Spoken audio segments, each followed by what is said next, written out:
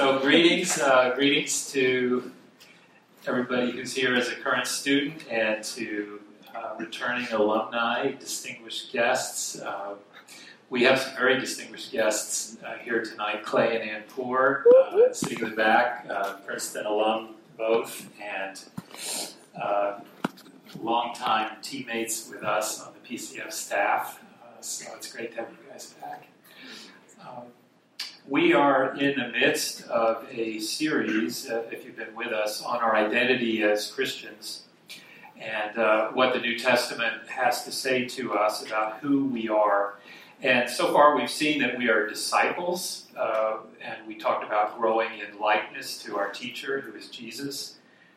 We talked about that we are stewards, and as such we've been blessed with a great treasure, the gospel, and with great responsibility in God's world.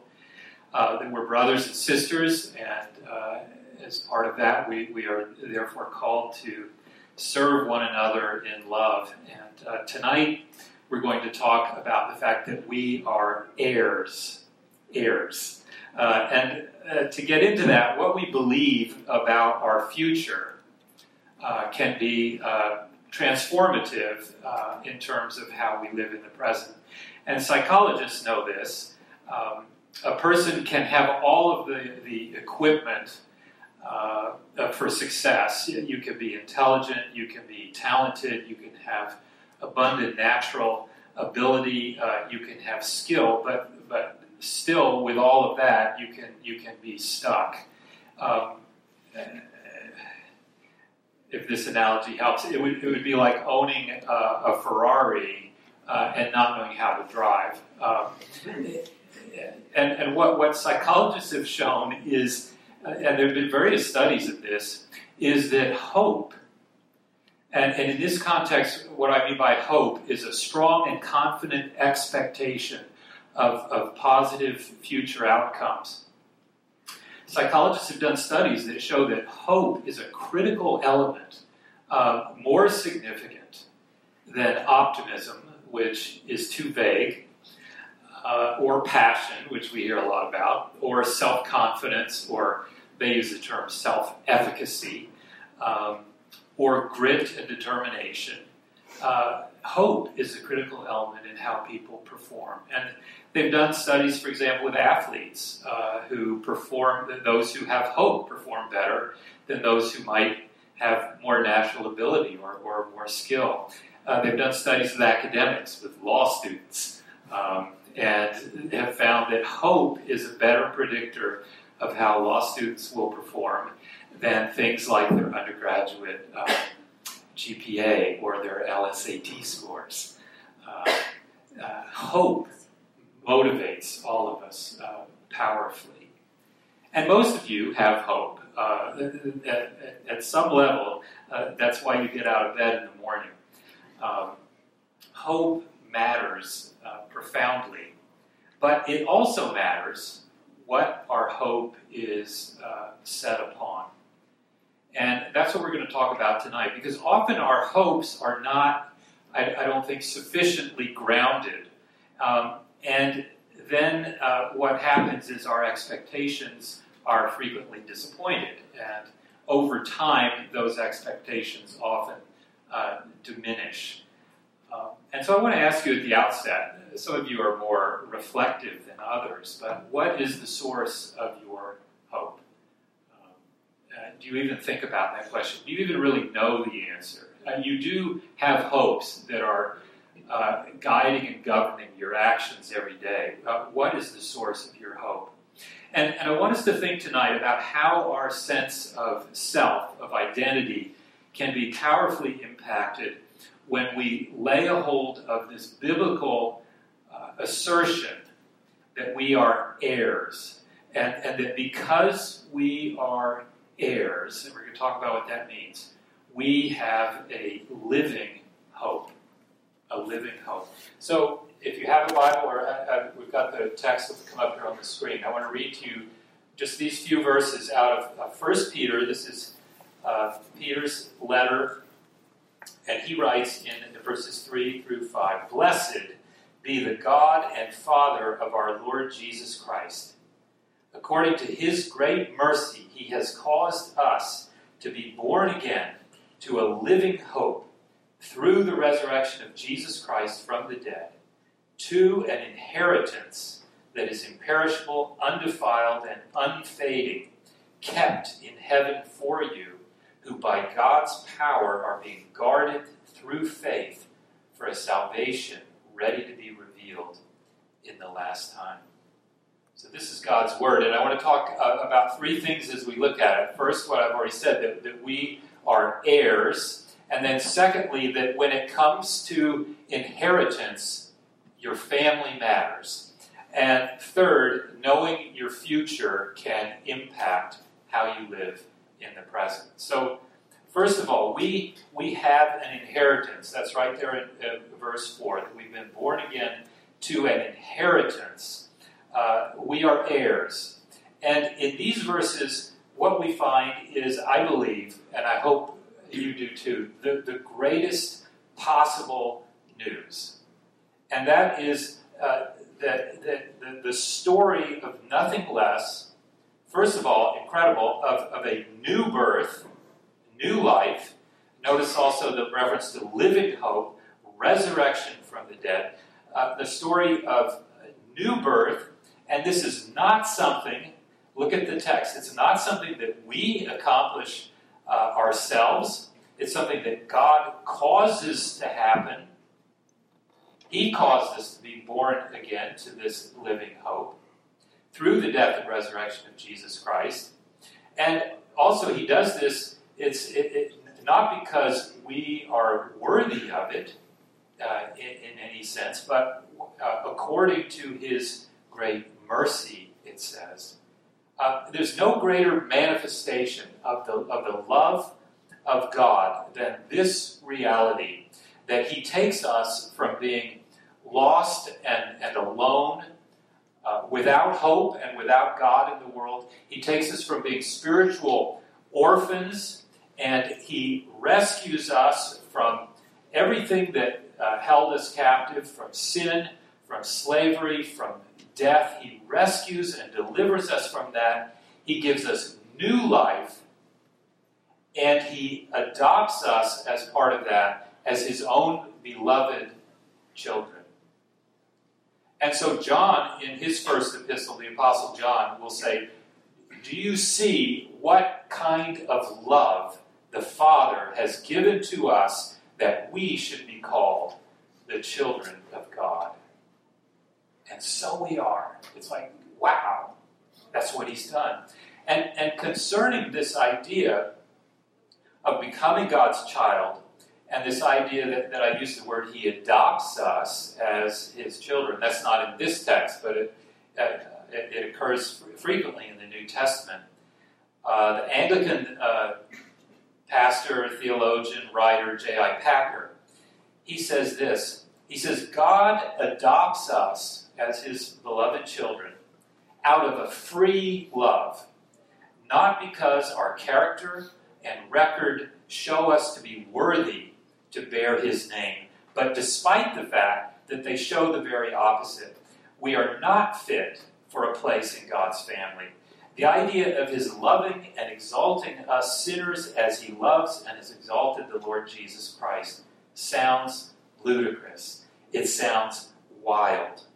Yet that and nothing less than that is what our adoption means.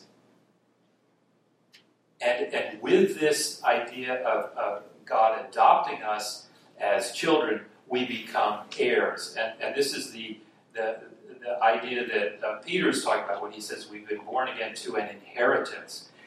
Over in Paul's letter to the Galatians, he writes this: when the proper or the set time had fully come, God sent his Son, born of a woman, born under the law, to redeem those under the law, that we might receive adoption to sonship. And that language, adoption to sonship, is legal language that refers to the change of status that God confers upon us. Paul goes on, because you are his sons, God sent the Spirit of his Son into our hearts, the Spirit who calls out, Abba, Father. And so, Paul writes, you are no longer a slave, but God's child. And since you are his child, God has made you also an heir. God has caused us to be born again to a living hope, to an inheritance. And so we have great expectations. When God redeems us, when he saves us, whatever language you want to use, it's to a new status, a new relationship, a new standing. When we are born again, it is into a family, it is into God's family as a beloved child, and as his beloved children, we stand to receive an extraordinary inheritance, which Peter describes as a living hope, something that is kept for us. It is real.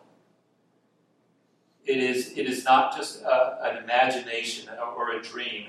And when we begin to believe that I am an heir of God, I have an inheritance waiting for me. That is a transformative perspective when we begin to understand it and embrace it. And that leads to the second point, which is that your family matters. Your family matters. We can certainly easily imagine on the merely human level that being someone's heir might not mean very much.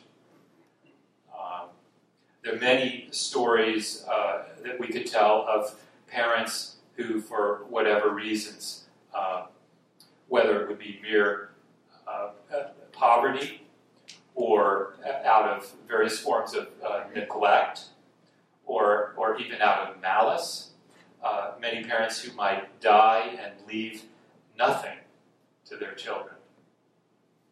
And in terms of things like wealth, I mean, perhaps some of you in the room tonight come from wealthy families. Your family is well off, but then maybe there's going to be a great financial crisis, and it's going to wipe away all of that wealth. And or maybe for some of you, perhaps your beloved parents live well into their 80s and into their 90s, and perhaps whatever inheritance you might have received from them materially, well, that all gets depleted out of their necessary resources before they die.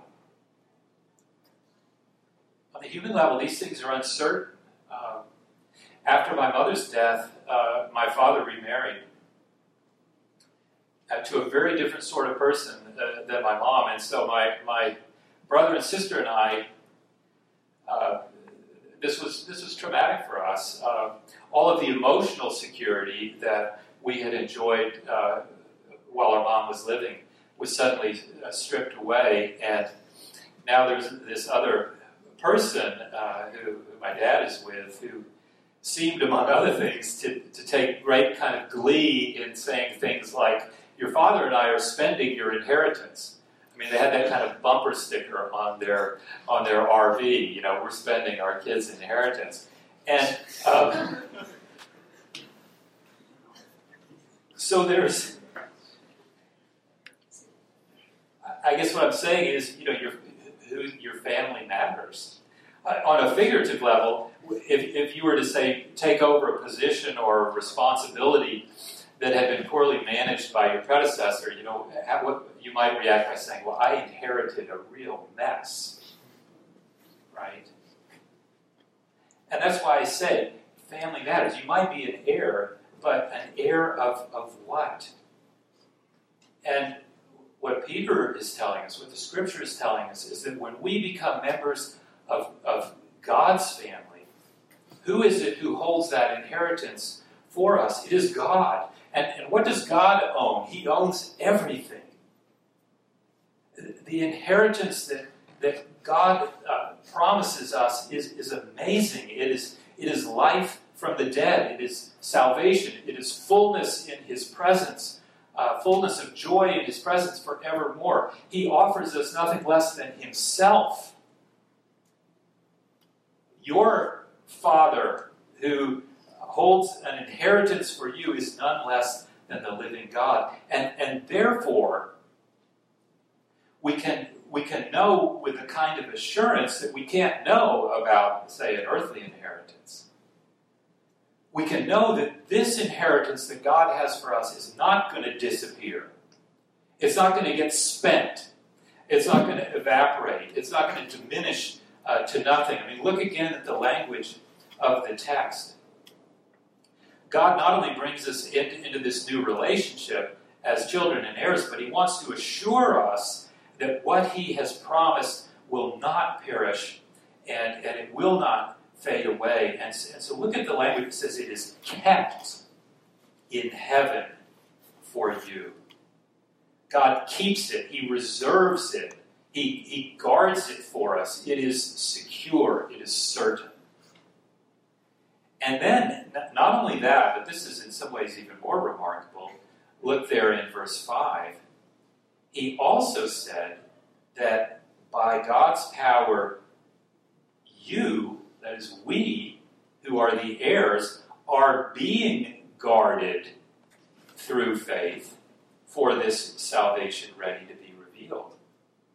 God guards us for it. And that word means, as you might imagine, to protect by a military guard, to prevent a hostile invasion, or figuratively, it may mean to watch and guard, to preserve somebody, to attain something.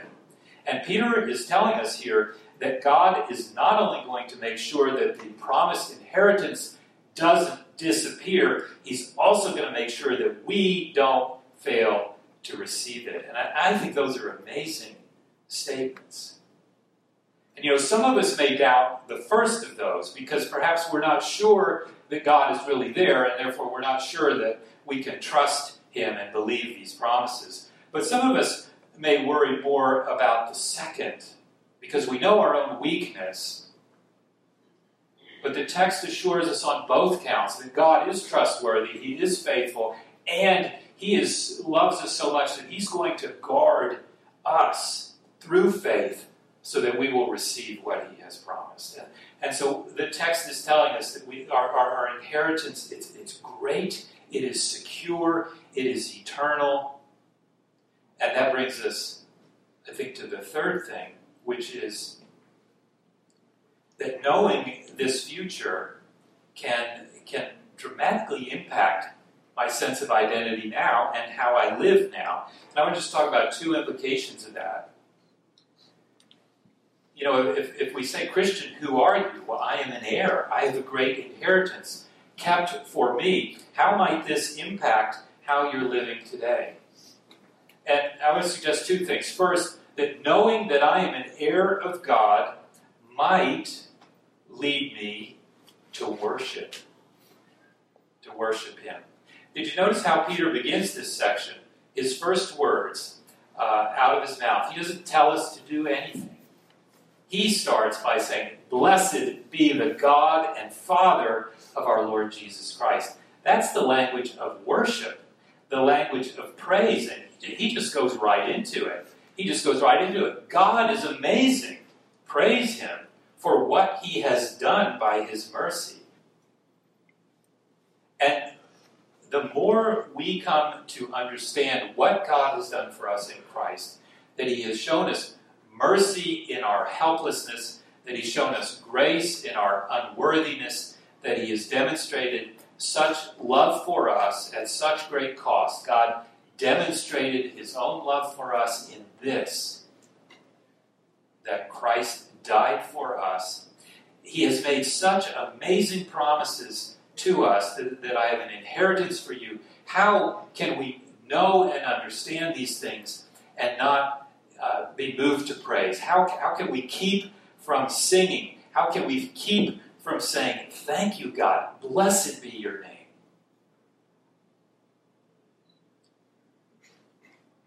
And yet, is that kind of worship? Is that characteristic of who you are?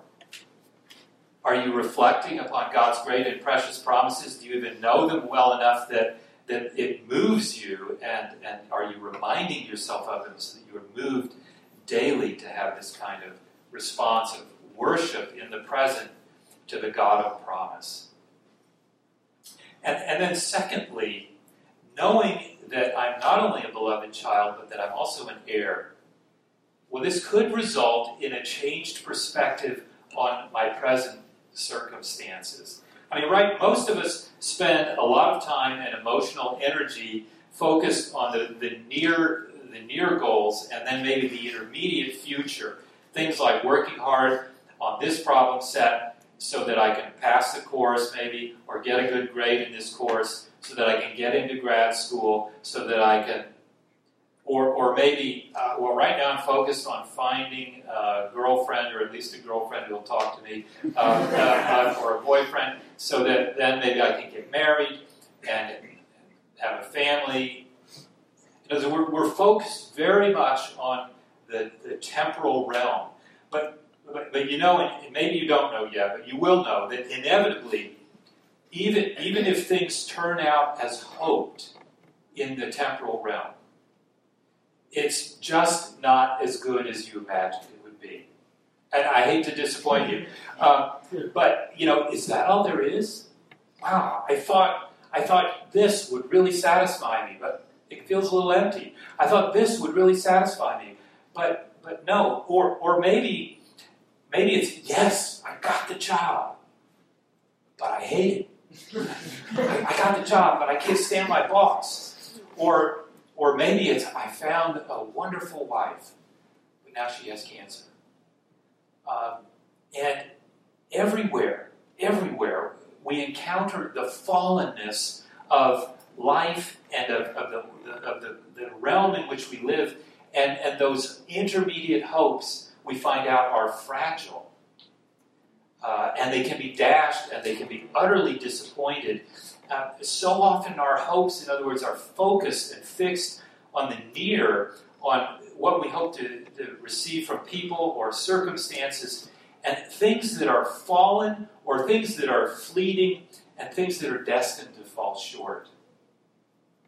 And, you know, with this play tonight, I had to quote C.S. Lewis. C.S. Lewis highlights these misguided desires in one of his most famous sermons called The Weight of Glory.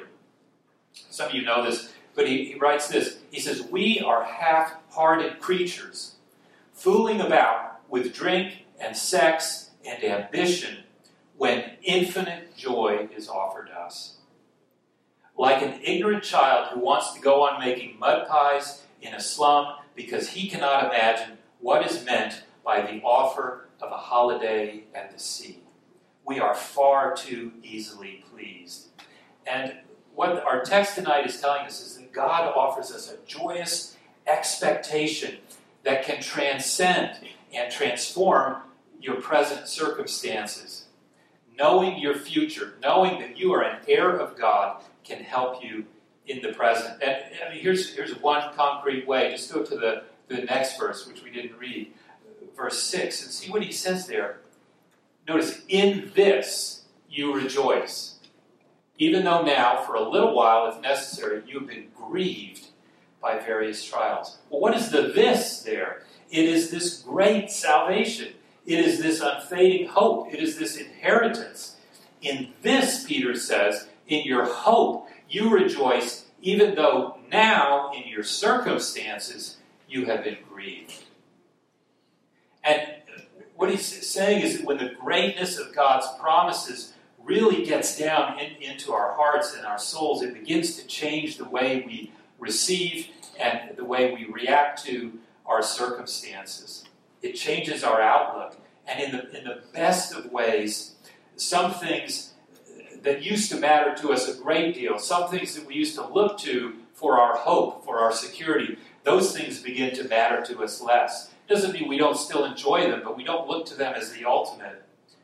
And because I stop looking to these temporal things for my security or my sense of identity or for my fulfillment in the same way I used to, I'm not, my sense of self is not always something that's fragile and at risk. And then there are other things that begin to matter to us more when we realize that this present world in its present condition is passing away, but what is eternal, that is what is real. Because I believe that some things do last forever, that some things will never disappoint, that I have a Father in heaven who is faithful, that even when all else fails, he remains faithful, that I have a living hope. In other words, what Peter is saying is that because I have hope, I can rejoice now, even when I'm grieved, even when I'm afflicted. God has changed my sense of who I am, and He's changing the way I respond to my life circumstances, and even to the people around me who may hurt me or disappoint me. This is a transforming hope. And as with all these other aspects of our identity, when we really begin to understand who God is telling us that we are, it begins to change us in the present. And so, as you know, to close, we come to the end of this section, and Peter moves from praising God, blessing Him for this great salvation, and moves right into an exhortation. And it's basically an exhortation to be who God tells you you are. It's calling us to live in this new reality. And so he says, therefore, preparing your minds, this is verse 13, preparing your minds for action. He basically says, get ready. And being sober-minded, clear your head, think clearly, set your hope fully on the grace that will be brought to you at the revelation of Jesus Christ. When Jesus Christ comes, when He returns, set your hope on that. And then he goes on to tell you how you ought to live. And you can read that for yourselves. But he's basically saying, let this hope now be what guides you in terms of how you live now. We are heirs of the Father. We have a great, great expectation, a great inheritance laid up for us in Christ. Blessed be the name of the Lord. Let's pray. Father, thank you for these great promises, for this great hope that you have set before us, for your great mercy and your great faithfulness. And I pray that you will fill each person here with all joy and with all peace as we trust in you, that we may overflow with hope by the power of the Holy Spirit. Through Jesus Christ, and to your glory. Amen.